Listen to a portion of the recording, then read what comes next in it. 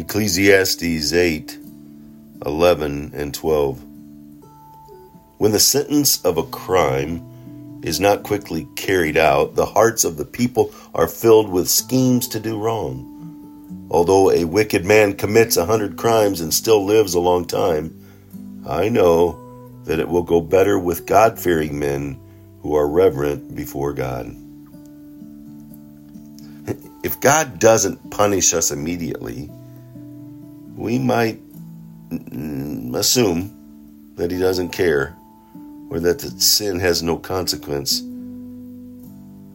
And we tell a little white lie, or we do this little thing that's not going to harm anybody. Before long, we get desensitized and start doing more or worse stuff. We realize that, or if we don't realize that, God accounts all things. For those of us that have placed our trust in Jesus, there's forgiveness of all of our sins. But there's still a judgment of the sins that we've committed. And the consequences of that sin may not result in immediate judgment today, but it sure will in the end. When a young child does something wrong and the wrong is not discovered, it will be much easier for that child to repeat the act. And how often are we children? We act and behave like children because we got away with it. No, but God knows.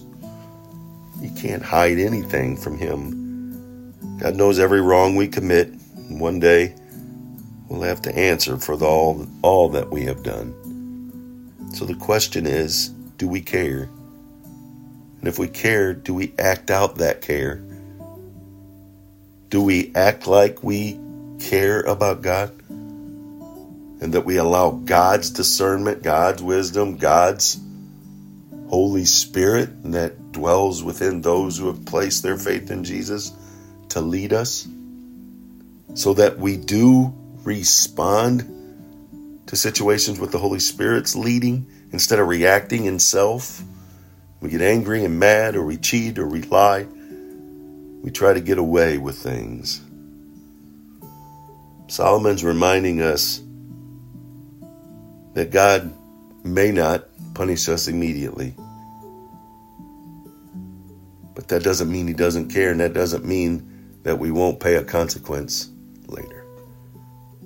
Trust in him. Live for him. Desire to be his child of God. He did it. Let's do it. Remember, Jesus loves you, and I can truly say, so do I, because of his love for me.